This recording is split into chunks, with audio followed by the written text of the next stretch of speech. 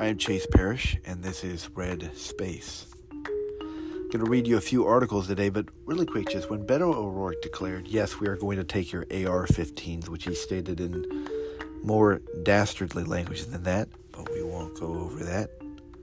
Beto lost his third electoral race in my Texas, while the Supreme Court validated our Second Amendment right to bear arms.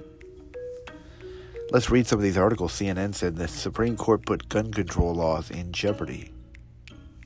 The Hill stated, is the Supreme Court turning the Constitution into a homicide pact?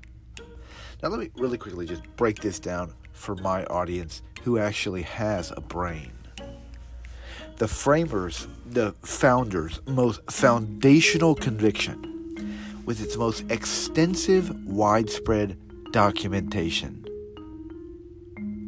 was of an armed citizenry that one could not possibly analyze and evaluate 150 million casualties, give or take, over the past century due to world wars and dictators, totalitarians, communists, fascists, and state unequivocally that anti-gun laws were somehow perhaps a good idea, a helpful notion.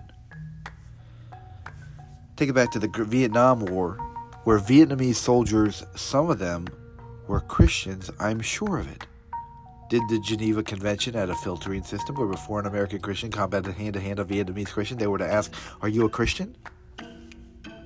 Now, while I'm sure heavenly incidents like these occurred, as they occur every day in your life and my life, or with the will of God and divine occurrences, for the main part, America fought its enemy because they were an enemy to the interests of the United States of America.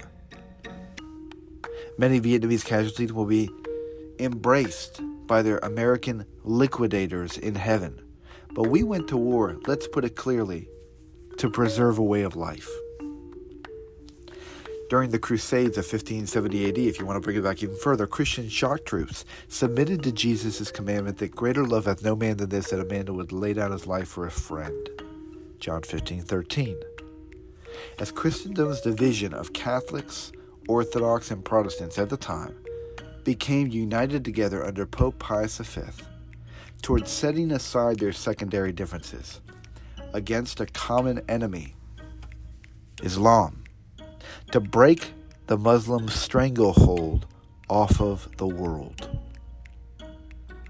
Presently, as we speak, anti-American forces from within are seeking to dismantle the United States, and those should fear us. Thomas Jefferson had noted, always remember that an armed and trained militia is the firmest bulwark of republics, and the ultimate authority resides in the people alone, James Madison.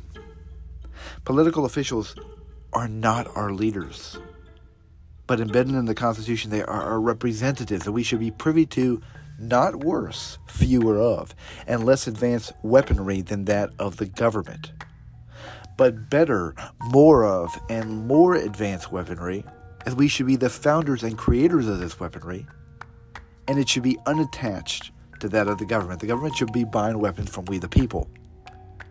As Jefferson had said, what country can preserve its liberties if their rulers are not warned from time to time that their people preserve the spirit of resistance? When the federal government defines a semi-automatic rifle that accepts a detachable magazine as an assault weapon not to be trusted in the commoner's hands, an alarm should scale its land, as we the people are to be vigilant as a final line of defense from encroaching powers. Now, some say the Bible was effective in the past, but it's the 21st century. Just like others assert, the Constitution was effective in the past, but it's the 21st century. Just like others assert, the Bible was effective in the past, but it's the 21st century. However, the Bible and the Constitution are rooted in timeless metaphysical truths, confirmed by natural and special revelation. Progressive nations like England, Wales, Scotland, and others are just waiting for the United States to kowtow to the globalism they bowed to before conducting another more technological, even more diabolical and globalist anti-human solution to which the world has never dreamed. And if you're thinking it can't happen again, you're ignoring history and should think about possibly ripping out the prophetical books out of the Bible, sending them in the appendix. Chancellor Hitler's first order of business was to wield the Weimar gun control policies, seizing arms to eradicate, eliminate, annihilate the enemies of the state.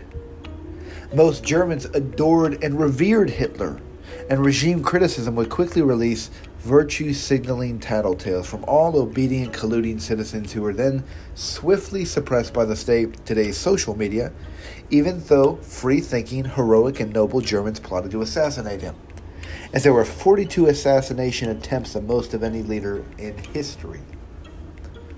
Jordan Peterson recently had an interview where he stated that a totalitarian dictatorship would not survive unless every one of the citizens and populace became totalistic liars. They lied about everything. They were completely submitting to the state. So when are you going to be the one that steps out of line? That steps out of place, that says no when other people tell you to say yes? That realizes rationality and logic and knowledge and data and information are not things that you can just pass by and be okay. That the truth will set us free. I'm talking to you. When are you going to stand out from the crowd and go the other direction? Because the direction that we're heading with blindfolds on is leading toward a cliff. And you need to stand on the highest rock and shout the truth, that people may hear and turn around. I am Chase Parrish, and this is Red Space.